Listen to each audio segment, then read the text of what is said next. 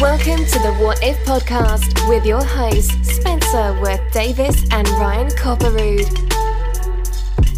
Hello! Hey! Hi! What's up, bud? Hey! How's the first couple days of home ownership going for you? Well, Face your fears, son. if I were to use an adjective, I would say swimmingly. Oh. Because I'm Jokes. swimming in my basement. That's not where you're supposed to swim, bud. Correct. That's too much inside, bud. I was making a joke with some coworkers today that I was going to get a kiddie pool on a 4th of July sale and stick it in my basement underneath the leak and just have my 4th of July party underneath my basement bathroom leak. God damn. Guys, home ownership is hard. Be careful. You might live in your house for 36 hours Hey, at and least have your bathroom dump fucking gallons of water into your basement sink. At least you guys probably have like tons of money in your savings right now, right? Right.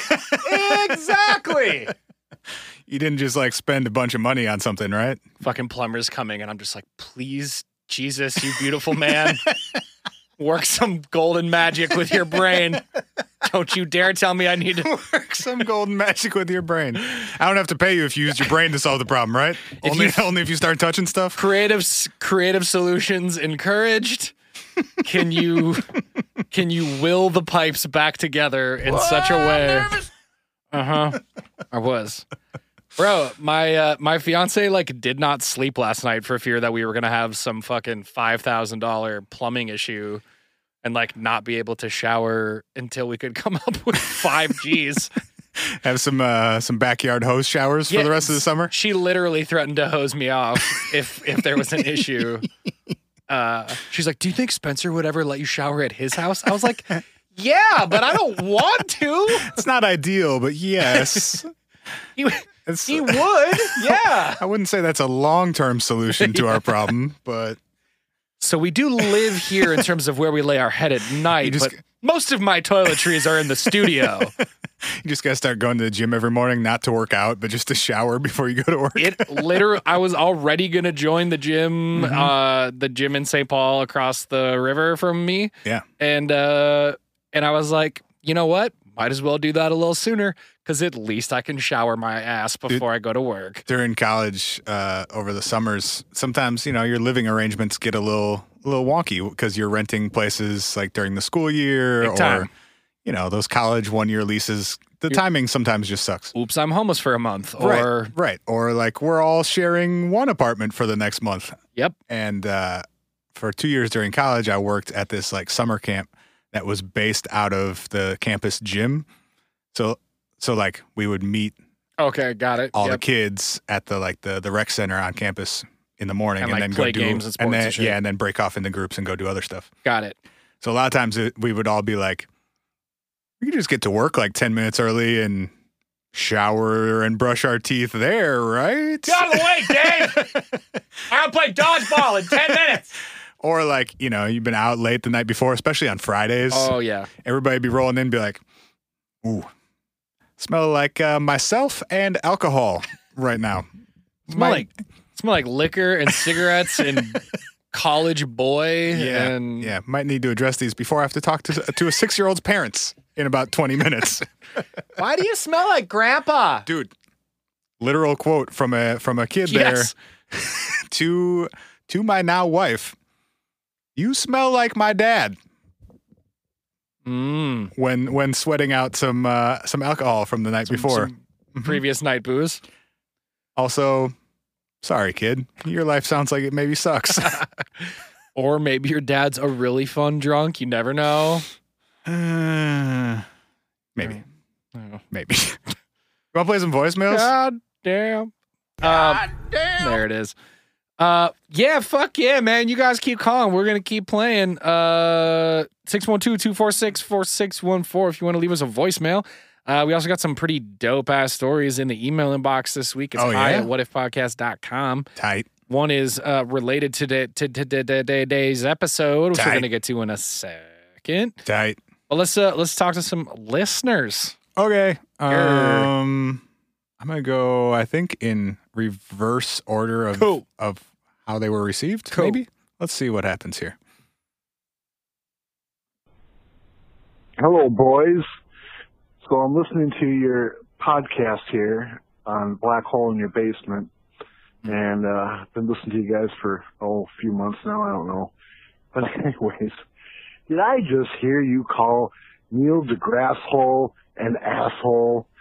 Oh my God, you guys are my new fucking heroes.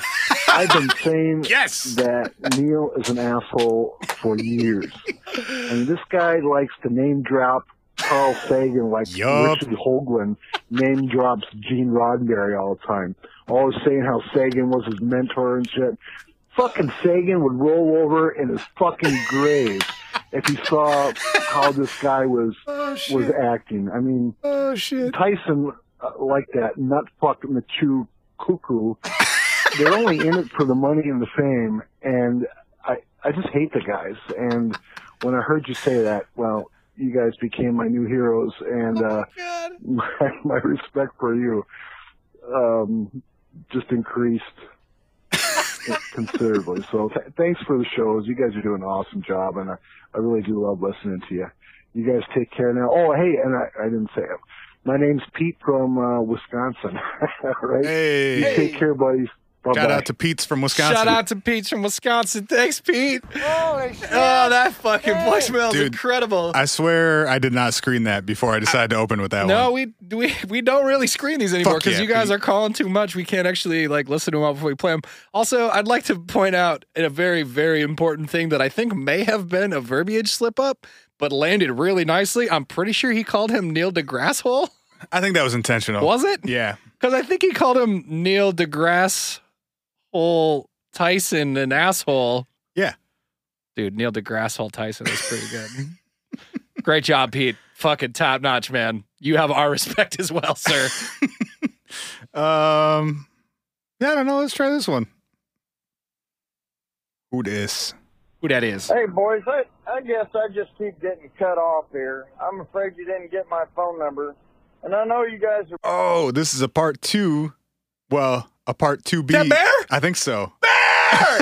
I think I played that in the wrong order, though. Hold on. Let me play this other one first. I think that was... Hey, boys, this is Bear. God, I had to stop in the middle of a podcast and call you.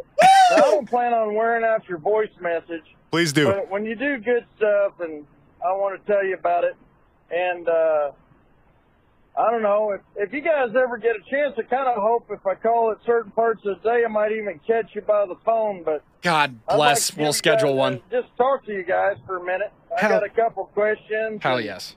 But, so here, don't give my phone number to anybody except for you two, but it's... Bear. Oh, Well, we can just bleep it out, right? You ready? Yeah, I guess. 812 3. It's 812. You repeat it. Bleep, bleep, bleep. Anyhow, so I'm in the middle of this podcast. I'm enjoying. I found your missing 411, and that was a part 1 and a part 2 and a part 3. I'm getting the hang of finding your stuff, and then I found a part 4 and part 5, and I'm on the one where that poor kid was leaving out of Australia and heading across. And anyhow, his plane sunk, and then a piece washed up 5 years later. Yep. You guys are debating on, well, what's the likelihood that a metal piece is going to... I've never understood it. And he's going on, but it's metal and it sinks. And, well, and you're like, well, not everything sinks. Well, yeah, but, why didn't they find a seat cushion, because, that's like a flotation That was me. device. I think that was me. And you're on, and then you're going like, I don't know, maybe it's stuck to a turtle. Yes! Maybe a hermit crab was living it. True. God, it's funny shit. You guys Yes, crack me Bear. up. And your stuff is still interesting, and I'm really enjoying. And Bear, you're the fucking man. geez, boys. Anyhow, give me All right. busy and all. So you but got cut just off. getting cut off here. Hey, boys. There we go. I guess I just keep getting cut off here. 2-minute I'm limit, afraid Bear. you didn't get That's my okay. phone number. Just And keep... I know you guys are busy and Wear, all, but no, Bear, wear it this is out, bro. Bear. Not If you too can busy give for me a you, my call dude. Anytime, or text anytime I call you right back. I get phone calls around the clock, so you're not going to bother me. But my phone number, here it comes to you 2 times. Ready? Uh-oh. Bear, 2 times. Hit us with a 2 times, 1, 2, Bear. 3, 6, All right, we'll 8, 9. We'll edit. Okay, we're editing this out. Bleep, bleep, bleep. And, you know, I won't keep you on the phone forever. Just a short phone call. And if you can't do it, I understand that. I'm still listening. You guys are great. But anyhow, there it goes. Boy, you guys, that stuff's good shit, guys. I mean, that's really good. So, Bear, give you're me the a man. call. We will. Catch you later. incredible. Hell yeah. Bear, you're the man. Did you hear him not hang up at the end and then say to somebody else, man, these guys are funny at the end? Oh, no, that's so good. Bear, you got to hang up the phone, Bear. No, Bear, just keep doing your thing. Dude. Shit, Bear, you're the fucking man, dude. We will. What a guy. Yeah, we will not give your phone number to anyone else. We will, however, call you. Maybe at the end of the episode, we'll call and we'll put the Bear call at the end of this episode. So if you listen to the very end, we'll give Bear a call at the end of the episode. What do you think? I think that this episode's supposed to be out like 10 minutes from now, so maybe we should save that for another time. All right, we'll put out a bonus episode. What if we call Bear? Is it trash? Our phone calls with Bear. You guys can judge. There's absolutely no possible way that could be trash because Bear is obviously the fucking man. So. Are they trash? Nope, Bear's amazing. Bear, keep calling, man. Wear out that voicemail. Should we do one more before we get into it? Let's try one more before we dive in. We got a couple more here, I think. Let's see. We got one on Sunday, it looks like. Let's see who this is. Hey, sup, guys? New listener, recently discovered your podcast. Ryan from Connecticut. My brother told me about you guys. He's the one who's been calling in about the ghost in our parents' basement. The backlist went up because I also experienced the same thing. Yes. It's weird. It's just Grandma ghost. I know that it's her, but I can't identify it. But I saw it when I had an ex who was living there, and it just felt like hell with her being there. And then afterward, when she left, you know, just like she knew that the person I was with was the right one. But yeah, man, it's nuts. That's that. All right. That's all he had. So grandma didn't like your ex. Hey, man. She's looking out for you, really. You if know? Mama and grandmama ain't happy, ain't nobody happy. So facts. Here or in another dimension, if they're not happy, ain't nobody happy. Also, you said I had an ex living there, and I just want to say I hope that she became your ex after she was living there and was not still your ex while living there. That does sound a little awkward if not. I also understand why your grandma was pissed because I would have been pissed as well if my ex-girlfriend was my ex-girlfriend and was still living under my roof. Yeah. I know we're not like a relationship advice podcast, but don't do that. Don't do that. Don't do that. If you're thinking about doing that, don't do that. Grandma was saying that from the grave. She was like, "Hey, don't do that. Hey, nope, don't do that." We out of here. All right, y'all. Keep calling. We'll keep playing them. We'll get through them. Ryan, you want to talk about people getting abducted by aliens? Well, that's what we're really here for, right? That is what we're really here for. I mean, we're here for any entertaining bullshit. We're also here for entertaining ghost stories and fucking random voicemails and anecdotes on being alive. Yeah. You still want to get abducted? Yeah. Oh, yeah. Do you really? Yeah. Like, for sure. Everything that you would possibly do to get abducted. Yep. Wow. You had that one fucking ready. It's always on here. Yep. Okay. I have not had any close encounters and I'm pissed. Also this. Mm-hmm. Also this. Yeah. Absolutely. I mean, I would prefer like just a sighting or like a little on land communication. Like, sure. Maybe don't like force me to go somewhere. That'd be ideal. Mm-hmm. But if it came down to it, yeah, I think I'd take it over not. So so just to clarify, you'd prefer to be an experiencer than a viewer, but you'd take viewer. Wait, but if you're gonna be like somebody who sees something. Oh, right. We should break out the close encounters scale. But yeah. Yeah. I think my preferred would be to have direct communication with aliens, but not have to like go with them against my will.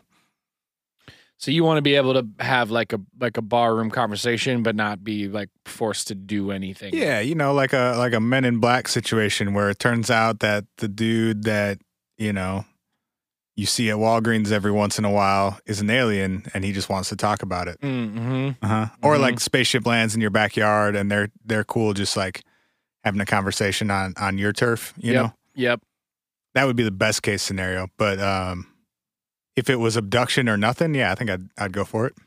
And is that like a concept that's scary to you, or is that a concept that's exciting to you, or both? Yeah, both. It usually seems like it's not very pleasant.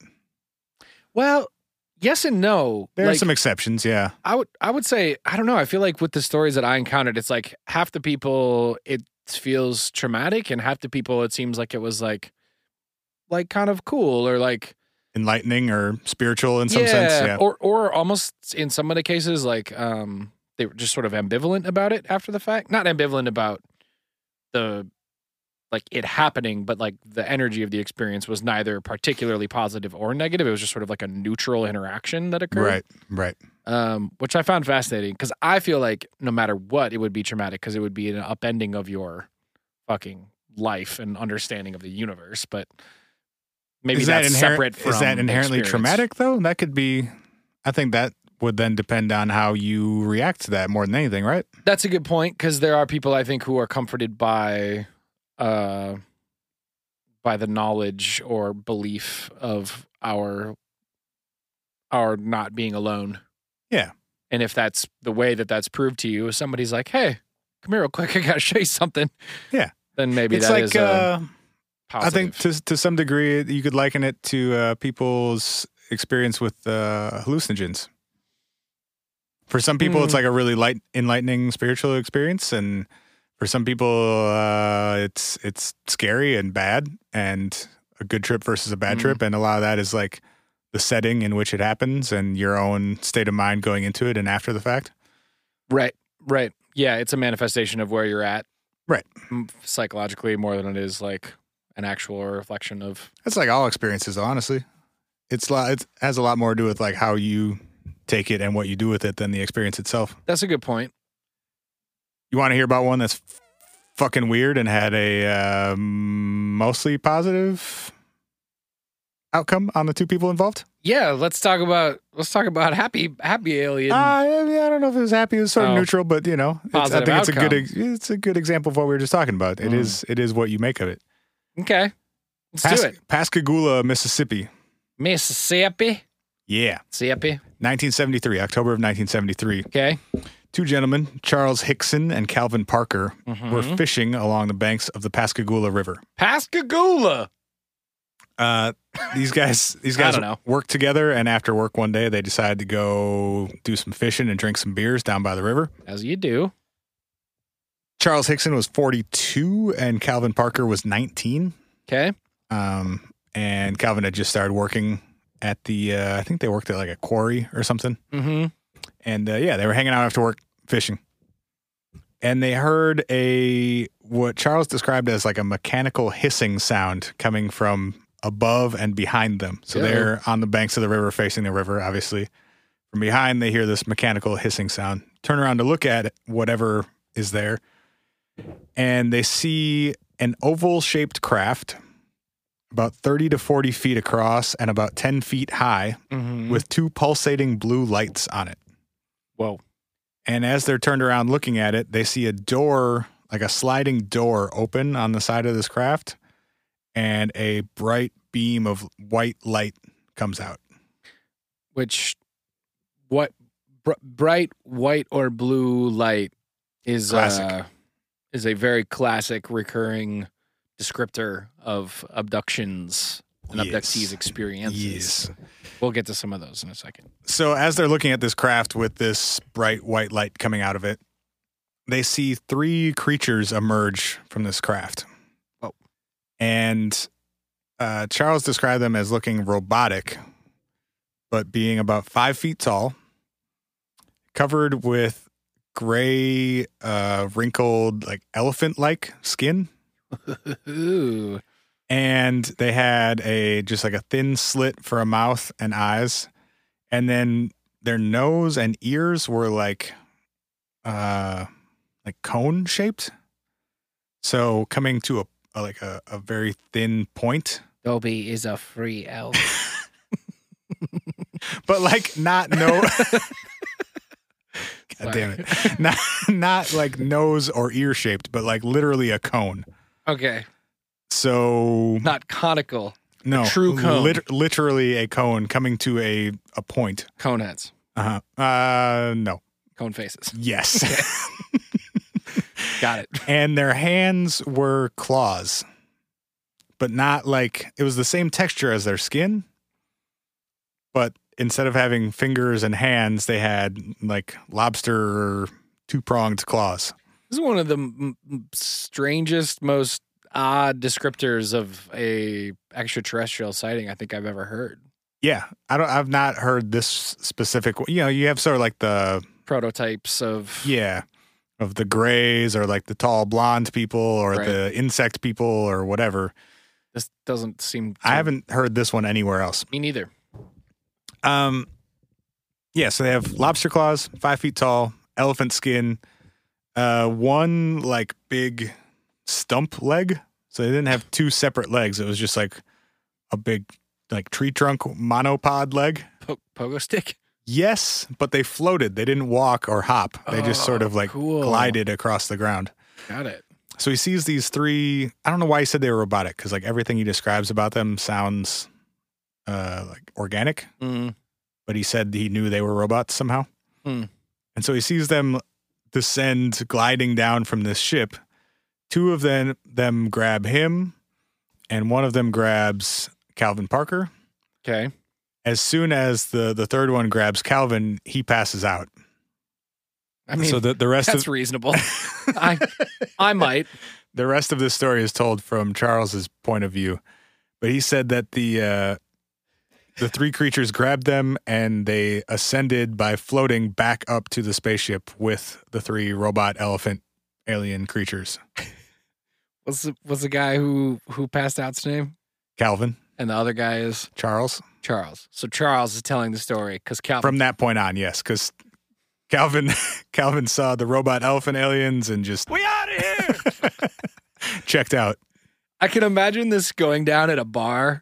Like Charles is like 4 deep, and he's like, so anyway, Calvin passes out like a little fucking baby, and I'm out here like, hey, Calvin, wake up! I'm trying to not get abducted, bro. Can you help me for a second?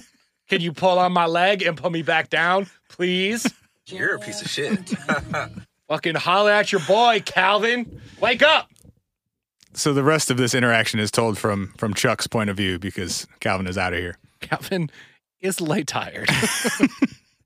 So they take them, the alien robot elephants take Charles and Calvin aboard their ship and perform a sort of cursory medical exam.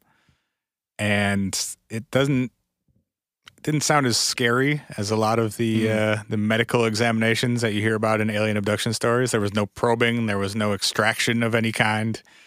There was no an implementation or any what? I said implementation. I meant implantation. No. No tracking devices. No alien hybrid human program. None of that. Just a good once over, and then they plopped them back down on the riverbank. Right back into their fishing boat. Well, they were standing on a pier. Oh, got it. So Calvin at this point wakes up and he's kind of freaking out because he remembers the last thing he remembers is being grabbed by lobster claw elephant guy. Charles recounts to him what he just experienced for the last 30 to 40 minutes. Bro, you missed it. What? Oh, dang. What? What do you mean? You missed a lot. So it's they're not sure how long they've been inside of this spaceship for, but they don't think that too much time has passed. It's now dark out. They decide that they don't want to continue fishing, so they go to Charles's car. Well, anyway, you got any worms left? And they sit there for a minute in Charles's car and trying to figure out what they do next. You know, do they just go home and not tell anybody? Do they go to the cops? Do they stick around to see if the lobster claw aliens come back? Do they walk into the river and just perish themselves? In the meantime, Calvin from somewhere finds a bottle of whiskey and just starts putting the whole thing in his head. A man after my own heart. He gets it. And after several shots of whiskey and some deliberation, they decide that the best course of action is to call the nearest Air Force base and report what they've seen.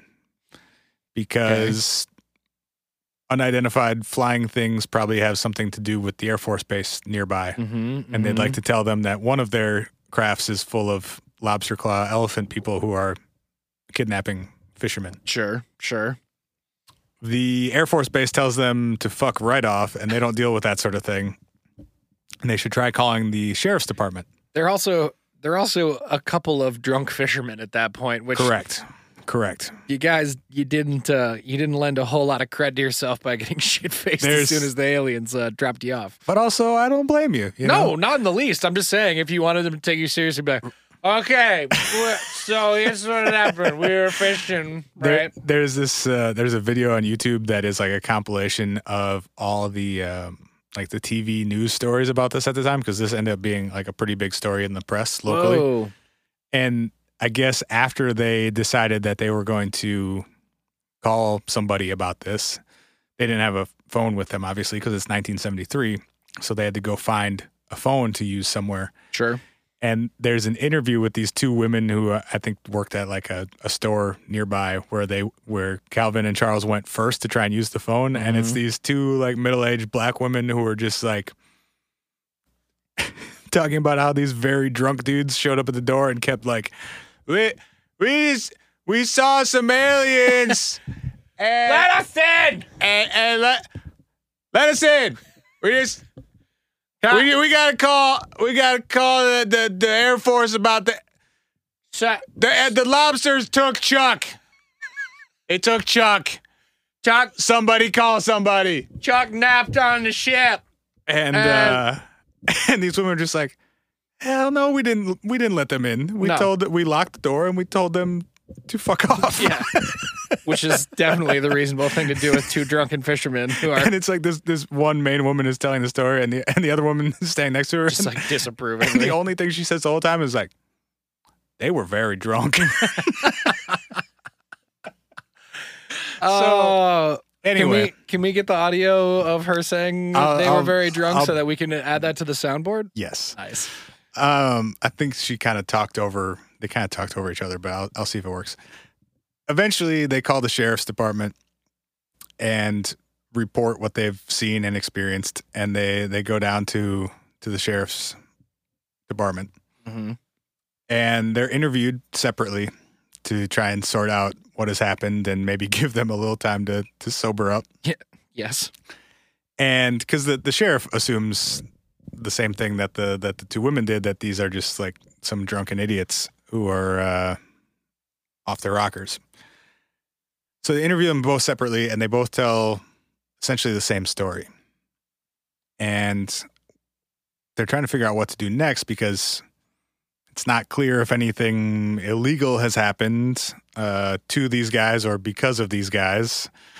They don't really know what's going on, but it seems like these guys are genuinely freaked out about something and are insisting that something happened. Go arrest that alien. Right. Okay. So they put the two of them in a room to kind of buy themselves some time to figure out what, if anything, they need to do about this. And also, this room has a microphone and a tape recorder running in it. And so they wanted to give them some time together and be able to listen to their conversation to see, do they, once we put them together, do they start talking about this story that they fabricated and like, what do we do next? Do you think they bought it? Blah, blah, blah. Right. And instead, they hear the two of them recounting what had just happened and kind of losing their shit about it. Being freaked out. Yeah. You want to hear the audio? What? Fuck yeah, I do. Okay. So this is This is after they've both been interviewed separately, and they're now sitting together at the sheriff's office. So it's the first time they've... Give me the year again, 1970... 73. 73. So this is the first time that they've, since they decided to like be public about it, that they've talked to each other about what just happened. Yeah.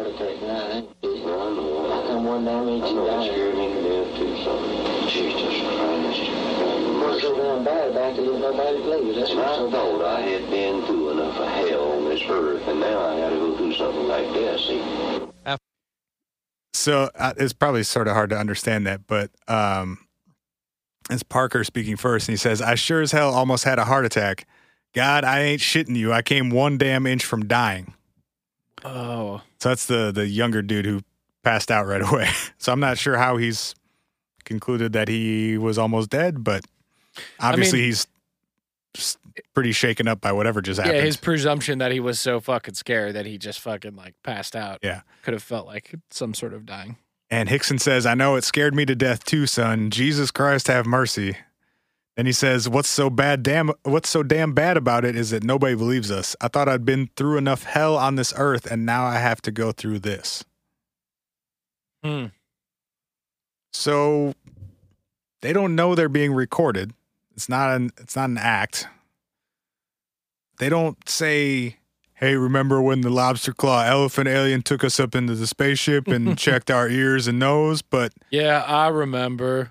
Obviously, they're scared about something. Right. Something real and frightening just happened to these two guys. Right.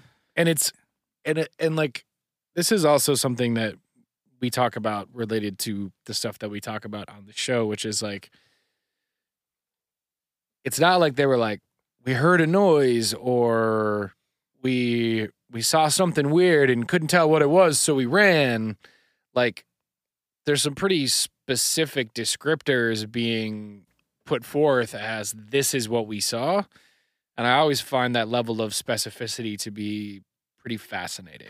Especially in this case when it's not necessarily part of like the UFO canon at that point. Yeah, sure. You know, it wasn't, oh, we saw little gray guys in a flying saucer. It was some specific and some very unique descriptions of like a sliding door is not usually part of what people describe on a UFO. Yep. And one tree trunk legged lobster claw elephant guys floating is not usually what people describe aliens looking like. Right. And if it is a fabrication, it's not a very believable one in that way. Yeah. You know, right. like it's not probably what you would say if you were trying to convince someone that you had just seen an alien. Right.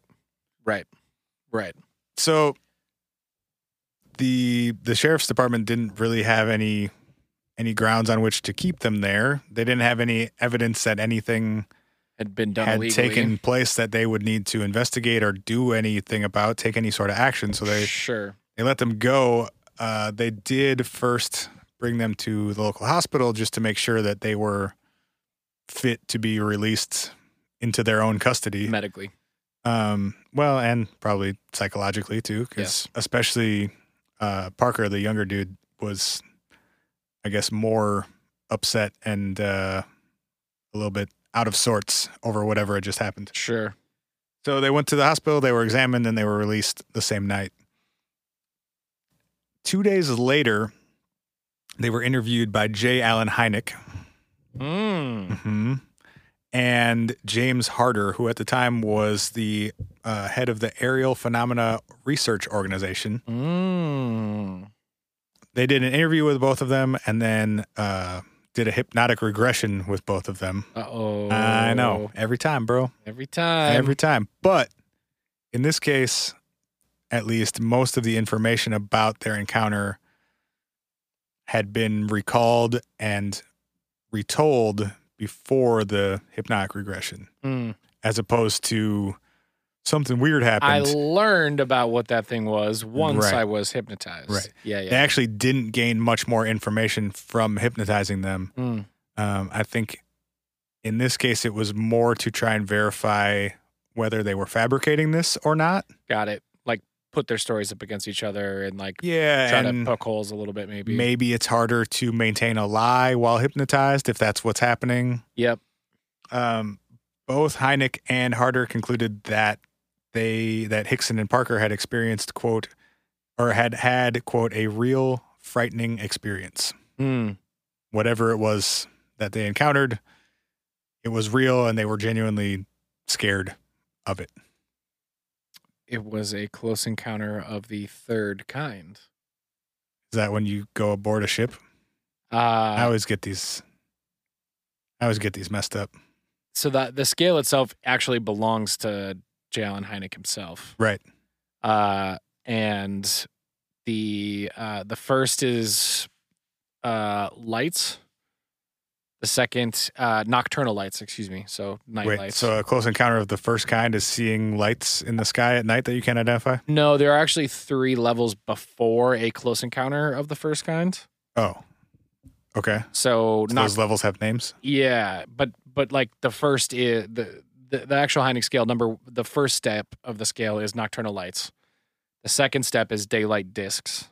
The third step is radar visual cases. Okay. The fourth step is a close encounter of the first kind, which is when a UFO is within 200 yards but has no interaction with the viewer or the environment. A close encounter of the second kind is when a UFO interacts with the environment, whether that means leaving physical evidence on the ground, on an animal, or on a human. It lands on a turtle. There's a squish turtle. Squish. Close encounter of the second kind. Dead turtle. Classic. Classic. Cattle mutilation, though. That'd be a second kind, right? If you saw a UFO do it. Right. Well, we talked about some of them where like they had ships over fucking like pastures and shit. And then so yeah, in that case, yes. But if you just find a dead cow, no. Right. Yes. It's a close encounter of the It's a close encounter. Get out. That was horrible. You get out. I apologize. You get right out. And a close encounter of the third is when an occupant of a UFO, humanoid or otherwise, is seen by a viewer. Haven't there been other degrees added to this scale later on too? I don't know. I just know those are the initial 6. Okay. I think people have added on to it over the years also. That would make sense to account for like a close encounter growing phenomenon of like exactly the kind that we're talking about today, which is both like having an actual interaction between a UFO and a human being, or the occupant of a UFO and a human being, and I would imagine a step further would be the being pulled aboard one of those things. And then like a close encounter of the 9th kind is when you father 10,000 alien hybrid babies and paint pictures of all of your sexual encounters. Sex painter alien man. And then go with them permanently and become the mayor of a small alien village. The mayor. Does he think he's the mayor of an alien village? No, I'm adding on. Okay, got it. Mm-hmm. He's only an 8th degree encountery. Was that a paid episode that we talked about that on? I don't know. I can't even remember. David Higgins, right? Is that the guy? David Higgins. The guy who paints himself having sex with aliens. For those that don't know, if you're a new listener, we do this twice a week, and you can get a second episode of the What If Podcast every week if you go to patreon.com/whatifpodcast. It's only $5 a month, and you get 4 extra episodes every single month for that $5. And sometimes we talk about similar but different shit on the paid episodes. So, yeah, shout out to everybody who joined the Patreon this week. Appreciate y'all. Thank you for your support. Also, for everyone who keeps asking me about those specific sounders that we play, give one pug, like PUG life, a YouTube search, and you will find many videos. I'll say start with Googling Ray's last jump.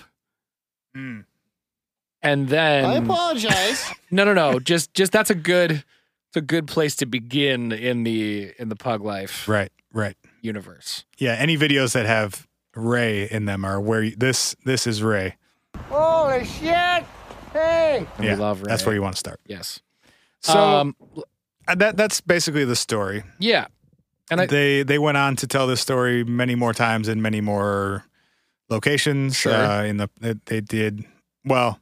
Hickson did a pretty full press run after this incident. Parker was much more hesitant to talk about it, and it seemed like he was more personally affected by the interaction. but then later in life started talking about more. And Hickson, up until he died in 2011, maintained that is what happened to him. Interesting. And I believe Calvin Parker is still alive and still maintains that is what happened to them. Fascinating. I think that story is a really interesting and good one to start with because it actually points to a lot of like similarities in the documentation of alien abduction cases, as well as a few things that are like pretty different than other alien abduction cases. I feel like, does it make sense to go through kind of like here's generally what is observed? The tropes. The tropes of alien abduction? Sure. I think one of the things that I was fascinated about, and I didn't actually know this, but there's never been like one good holistic study done on alien abduction. But I found a stat that said in the last like 50-ish years, there have been somewhere in the realm of like 200,000 reported cases of alien abduction, which are, I mean, it's obviously like, it's people coming forward and saying it. So there could potentially even be more people who this has happened to that don't feel like talking about it. Yeah. I wonder how those are being reported too, though. Cause like a lot of the places that gathered those reports, like MUFON and such, don't have a great way of, I mean, none of them are verified, and they don't have a great way of like even cataloging and indexing them. Sure. And like not that this probably happens often, but like I could go file a 100% false alien abduction report with MUFON right now. Yes. And it would be on their website in their index of alien abduction reports. Yes. Without any sort of verification whatsoever. I just wonder. Define verification, though. I mean. Well, exactly. We wouldn't be able to really verify any of this. That is my point. Which kind of, to me, makes those numbers not super meaningful. Other than it's like, I guess it speaks to the cultural phenomenon and like awareness, cultural awareness of this alleged phenomenon. Sure. I also think too, though, and this is something we've talked about as well, but like in many situations, I think like pointing to this Chuck Charles gentleman who was like somewhat traumatized by this experience, but proceeded to continued to like speak about it in public, or maybe not super. Charles Hickson seemed not very traumatized and went on to write a book about it and make a movie about it and tried to get a TV deal about it. Okay. So he was pretty into it. And Calvin Parker. That's right. Calvin was the one who went night-night. Yeah. But like, which is weird considering like he probably experienced less of whatever they experienced, because he says he passed out, but seemed to be much more negatively affected by it and had a harder time dealing with whatever it was that he experienced. Yeah. I guess I just think when I hear those types of stories, which seems like, I don't know, a decent amount of people, it's interesting to me because I can't account for all of those self-reported cases with people who just like want to make up a story. You know? It's certainly not all of them. Obviously, if I thought it was all of them, then it wouldn't be worth talking about. Right. I'm always skeptical of trying to like quantify the number of reports or instances, because there's just no way to verify that any of these have happened, or we wouldn't be having this conversation. You know what I mean? That's true. But yeah, I guess maybe more so as sort of a general indicator of, like you said, like the cultural phenomenon of how widespread it is.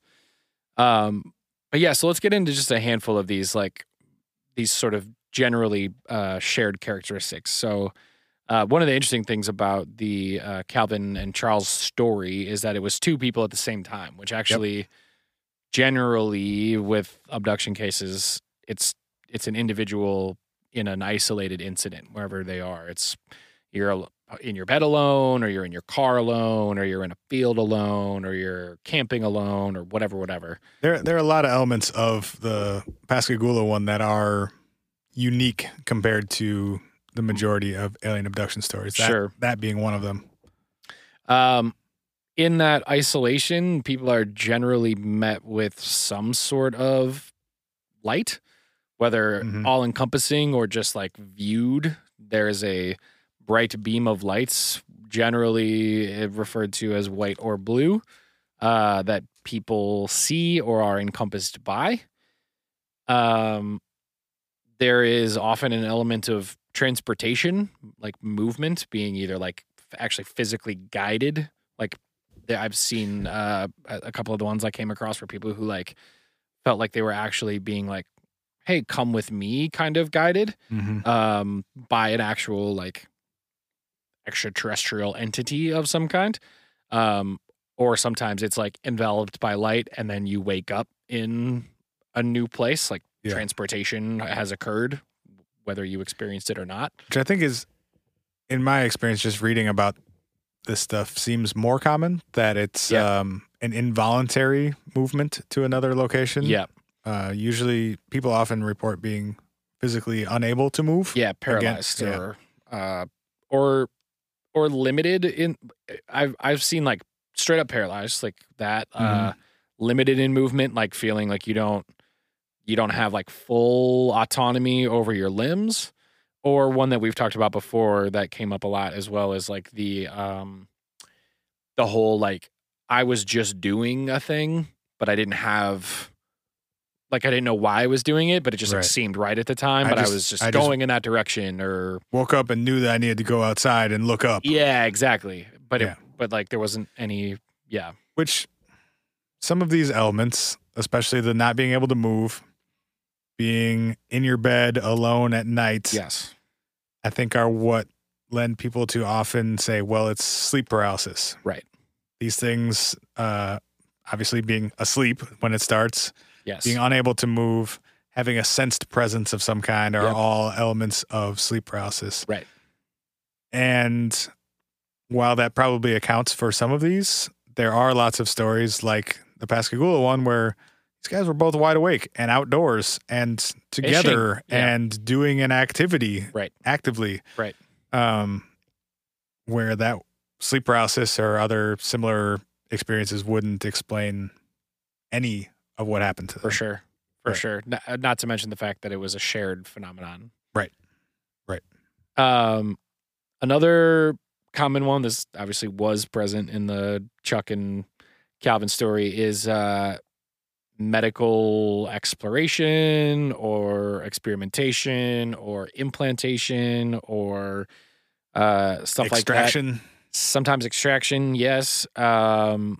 And for many people, it's related to reproduction, which is why there's a lot of talk in the research around like this whole hybridization thing. And some people theorize the alien abduction phenomenon is that the aliens are trying to learn about how we reproduce so that they can reproduce with us. Or create some sort of super race or figure out our structure. Basically the X-Files theory, if you ever watch X-Files. I think part of it too, especially with the gray aliens, which are probably the most commonly reported type of alien. Yep. Little short gray guys. Yep. Big heads and such. One of the theories there is that they are some sort of non-biological entity, or they are some sort of entity that is unable to reproduce. And so the only way that they can reproduce is by extracting reproductive elements from human beings. Seems like that wouldn't really sustain your population out in another galaxy, but yeah, well, I don't know. So many of these things are interesting on like a psychological level too, of like, these are common fears that people have. Which part? Being alone at night. Sure. Lots of people have fears about all sorts of medical things. Yep. Lots of people have fears and anxieties around all sorts of reproductive things. Sure. Like, much of this really plays on sort of like innate human fears and anxieties. Sure. That are just like part of the human experience for a lot of people. Yep. That I wonder, like, I don't know, if there is a real phenomenon happening, it would be really hard to separate what is psychological from what is not. Sure. and what we are putting onto that experience. Yeah. Versus what is being imprinted on us. Yep. Because it does seem odd that if there were a totally different race or a totally different species that evolves on a different planet under totally different circumstances, that they would be so similar to us and and be interested in, like, why isn't an alien just like a little floating speck that doesn't interact with us at all? Maybe it is. Well, right.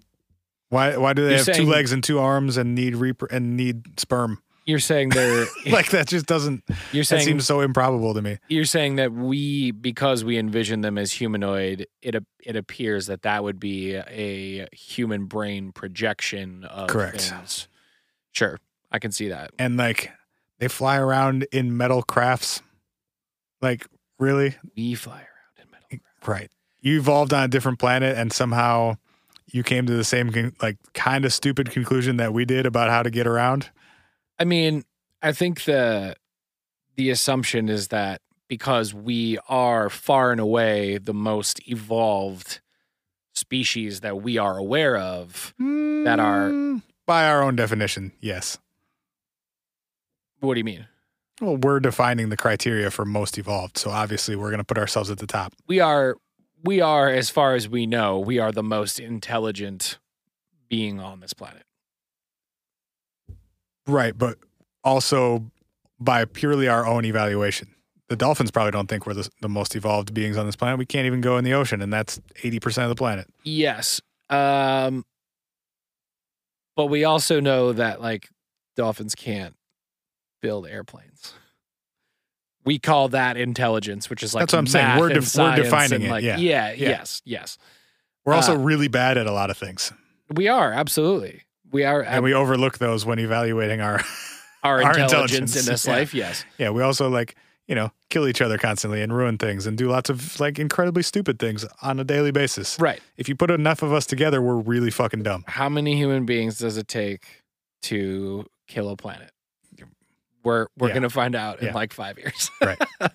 Octopuses have been here for a lot longer than us and have had a much more successful lifespan. And are just generally kind of cooler. Yeah. The final thing on the list is being returned after missing time, which is often either a return to the place you remember starting from, or sometimes is being returned to a place you have no idea how you got to. Right. But is a place that you just sort of snap to after your exploration and or experimentation, which was sort of present in the Pascagoula story in that they were taken. Yep. Neither of them was sure how long that they were in this ship for. Right. But they were aware of some passage of time. It was not an instant, I was here and then I was there, or I was here and then I was back. They were aware of some amount of time in between, and they were returned to the same location where they had started from, and could estimate, they said they felt like 30 or 40 minutes. Mm-hmm. And there was no one else there to verify that. Right. But that seems to fit with like the general schedule, the order of events that happened that night. Based on the time that you were drunkenly banging on these ladies' store. Right. And the time that you left work. Yes. 30 or 40 minutes seems reasonable. We can put that together. But yeah, I think one of the things that I found fascinating about this whole phenomenon, and I feel you on the whole, like, these seem to be a lot of manifestations of kind of human fear or like human experience. But the fact that there are so many people with these stories that do really echo those specific sentiments, is really fascinating to me, and fascinating in a way where I go like, well, I think actually now's probably a good time. So I did some reading about Jonathan Edward Mack, MD. Yeah. Who we've talked about John Mack on the show before, I think in passing. Well, we talked about him on the aerial phenomenon episode we did, because he was the Zimbabwe aerial school UFO incident. He was the primary investigator and interviewer of those students. Yes. After that event took place. So we've talked about him in that context at least. That's right. Probably other times in passing. That's right. And he also, through that and through many other things has been seen over time as like a leading scholarly examiner of people having UFO and alien and abduction experiences. At the time that he was investigating the aerial UFO incident, he was employed by Harvard University. Yeah, he worked at Harvard. He was pretty legit in a scientific sense. For sure. He also won a Pulitzer Prize and like I said, MD, like was a real doctor, etc. Like smart dude, accomplished dude. And in the 90s, Mack spent about 10 years studying roughly 200 men and women who had reported encounters with aliens, many who had stories of being having recurring abductions throughout the course of their life. And he has some really interesting quotes about it. There was a NOVA program called Kidnapped by UFOs that PBS did, where they interviewed John Mack. And he's got some really fascinating quotes on the subject. And I guess it goes back to the sort of the broad scope of A, how many people this has happened to, B, his ability to like concentrate on a small group of those people and then get more information out of them about these sort of recurring themes. And so yeah, he got asked by the NOVA, the PBS people about basically like whether or not it's real. Like basically he says that when he started doing his research, he was a skeptic, and that over the course of his actual scholarly investment of time and energy into the topic converted to, well, not a believer, but a believer of a sort. I just want to read this quote really quick. He says, "The idea that we could be reached by some other kind of being, creature, intelligence that could actually enter our world and have physical effects as well as emotional effects was simply not part of the worldview that I had been raised in. So I came very reluctantly to the conclusion that this was a true mystery. In other words, that I did everything I could to rule out other sources like sexual abuse. Some of these people are abused, but they're able to tell and distinguish clearly the abduction trauma from other forms of abuse. Some forms of psychoses or people of making up stories, I could reject that on the basis that there was no gain in this for them or for the vast majority of these people. I've now worked with over 100 experiencers intensively, which involves an initial 2-hour or so screening interview before I do anything else. And in case after case after case after case, I've been impressed with the consistency of the story, the sincerity with which people tell their stories, the power of feelings connected with this, the self-doubt, and all of the appropriate responses that these people have to their experiences." And I just thought that was interesting because, you know, in the face of some of the stuff that we talk about, like, are we projecting our human experience onto a dream or a daydream or a psychosis or some other traumatic event, event from our history, etc.? It seems like most people who have these experiences, it's something separate from what we understand like a normal set of experiences throughout the course of a day to be, you know.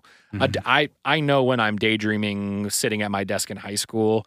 I know when I have a super fucked up dream at night where I'm like, ugh, that was one of those yucky, gross, real dreams that like fucked me up this morning, that kind of thing. Mm-hmm. But it seems like everybody who has these stories, not everybody, but many of the people who have these stories have this other, like, it's like this separate echelon of experience that they attribute this specific phenomenon to. It's not a daydream. It's not a nightmare. It's not a dream. It's like this completely separate thing that they identify it as. And then to your point about Calvin being sort of traumatized by the experience, even though he experienced less of it, this whole concept of people being like really earnest in their tellings of these things and very like like having self-doubt, like, oh, I don't know, like I think that's what I saw, but it fucked me up and I'm scared and it's weird. And like, right. You know, knowing that is going to be, there's going to be some amount of shame associated with being public about that too. Well, yeah. It's not going to be received well by most people. For sure. That's the other thing. I mean, Mack himself, for even like giving credence to some of these like people, was eventually sort of, you know, looked at a little bit questionably by the scientific and scholarly community. Right. And that was just investigating this like as a psychiatrist. Right, exactly. Not even saying these people have been taken by aliens, saying I want to figure out what's going on with these people who claim to have been taken by aliens. Exactly. As a psychiatrist Exactly. working for Harvard. Yep. Like if that does not insulate you from the skepticism and doubt and shame associated with it, like as just a regular person saying, no, this actually happened to me. This is not just something I'm curious about. Completely. This is a personal experience that I'm now sharing to varying degrees of publicly. Right. Whether it just be in a study or I'm going to write a book about, or I'm going to go on TV or radio or whatever and talk about it. Right. You open yourself up hugely. Totally. For even like, further on the spectrum than Mack himself. Yeah. And in a lot of ways, isolate yourself from, in a way that is probably not helpful to whatever you're dealing with. Right. Whether it is actually alien abduction or something else. Yep. That outcome is probably not going to help you process that. Completely. Well, and I think that too contributes to why when you're like, you know, there's no way to verify the actual reports from, you know, like the kind of general numbers that get put out there. I completely agree with that. And yes, there are 100% people out there who want to have a story, want to feel less alone in the universe, etc. They glom onto these things. They manifest from movies they've seen in Hollywood and all these experiences. I 100% believe there's an element of that, but there's also this isolation and skepticism and ridicule element of having a story where you'd say that you got taken into a spaceship and something put in your butt and then you woke up in your field like an hour and a half later. Yeah. Like, to be able to tell that story, I'm obviously it's not a real story, but like there are elements of all of those things that in these stories that people have. And to be willing to say that publicly is like, not like a ton of gain and is a ton to lose for a lot of these people who tell these stories of their own abduction experience. Going back to the numbers for a second, I didn't mean that to like be dismissive of people's stories or the phenomenon, because I do think there's actually something happening. Yeah. I meant that more as in like the numbers are not really that interesting to me, because whether it's happening to one person or 200,000 a year or a million or whatever. Right. As long as it's not zero, something is going on. Yes. All it would take out of those, whatever, hundreds of thousands of reports is for one to be accurate. Yep. For our whole worldview to have to drastically shift. Yes. And so I don't really care how many it is. I'm more interested in what's going on. Yes. With any of them. Mm-hmm. And yeah, obviously it's more concerning or more strange if there are hundreds of thousands of them. But I think Mack's approach of I'm going to take a sample of 100 or 200 of these people and really dig in deep and try and figure out what's happening. Like 200 is probably a big enough sample to get some idea and start seeing some patterns and have at least one or two people in there who have had some sort of real experience. Right. And then move on to, okay, well, what's going on a bigger scale? Yes. You know, to start with the 200,000 reports maybe isn't the best way of looking at this. Yep. When we don't even know what it is that we're looking at yet. Yep. I think Mack's approach to me makes a lot more sense of taking sort of a more micro level look at it and maybe getting some more hard information about what these people are actually experiencing. That's real. I completely agree with that. And to that end, I'm like, what is happening? I mean, one of the things that Mack points to that I think is pretty interesting is the like the separate cultures that have had documented versions of these experiences. Because a lot of what we talk about is like is this a manifestation of our cultural outlook as people? You know, we talked about like having similar groupings of anxieties and nerves about things. Is this just a sort of wrapped up manifestation of that into our psyches? But there's also a pretty good number of these cases that are like, not these cases in these exact ways, but very similar stories in like Native American Hopi tradition and in like South African tradition. And like there are some people who point to specific stories in like the Bible and like the Old Testament and some religious books as some sort of like teleportation or visiting or these types of things. These tropes have been around for kind of a long time in our culture.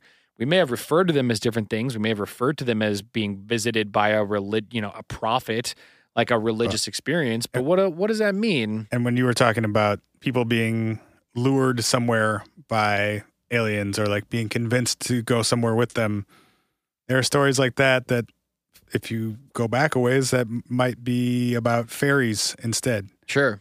Or might be about not somebody coming from outer space, but coming from inside the earth or coming from the forest or these other unknown parts of the world. Or, you know, you look at stories about people seeing things out at sea. Mm-hmm.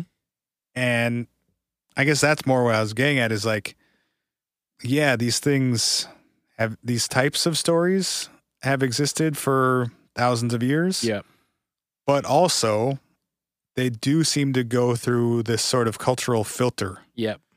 Where we didn't really have stories of people from outer space coming in spaceships, at least not frequently until like the 40s.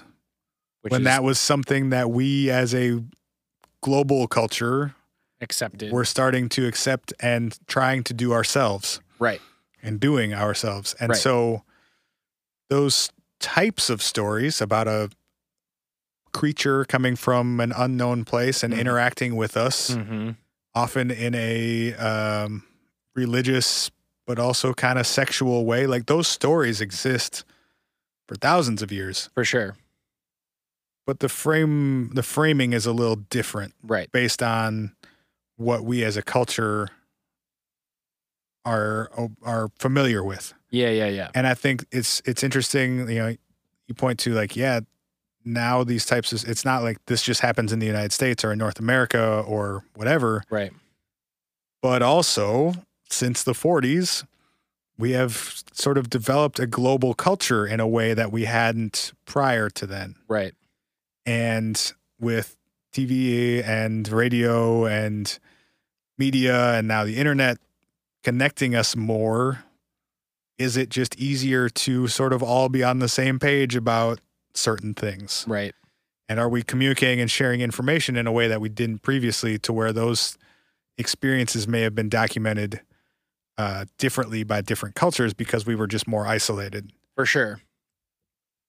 I don't know. I mean, I think that works both in support of and against some of these stories where like, yeah, they've existed forever and something is probably going on.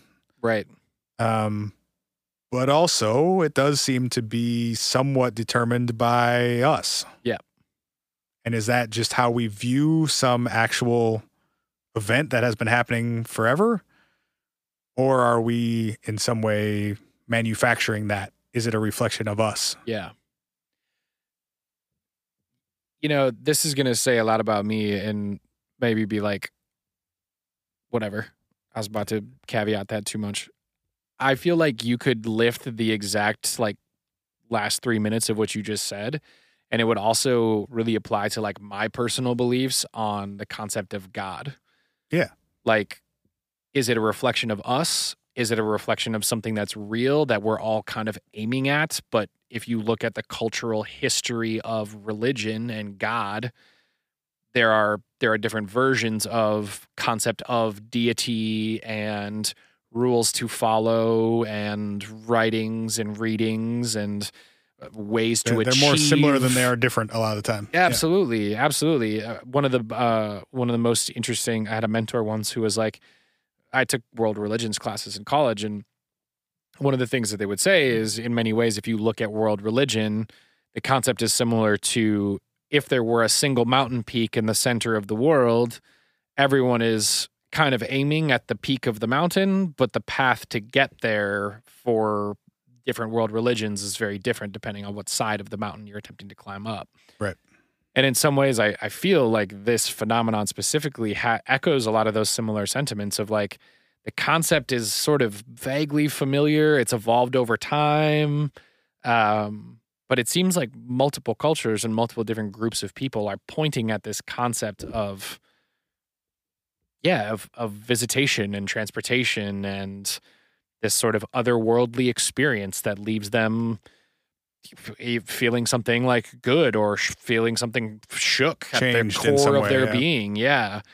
And in, I don't know, in many ways it feels like there are a lot of echoes there of what it is. I think your phrase of, is it a manifestation of something inside of us that we're projecting outward onto something, or is it something outside coming in? I think it can also definitely be both.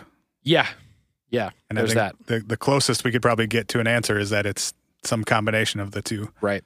It's somewhere in the middle of that. What is that external thing is maybe the most interesting question. And maybe the scariest part. Oh, for sure. Yeah, definitely. Maybe the scariest part. Yeah. All right. We out of here. I don't want to get visited by a pogo stick lobster. No thanks. We got to go because this episode's late and we're running long. We love you. We could do this for another like 3 hours, so we should probably just stop. You know what? You know when we will do it for another 3 hours? Another day? Another day. We'll see you next week. It's the What If Podcast. Love y'all.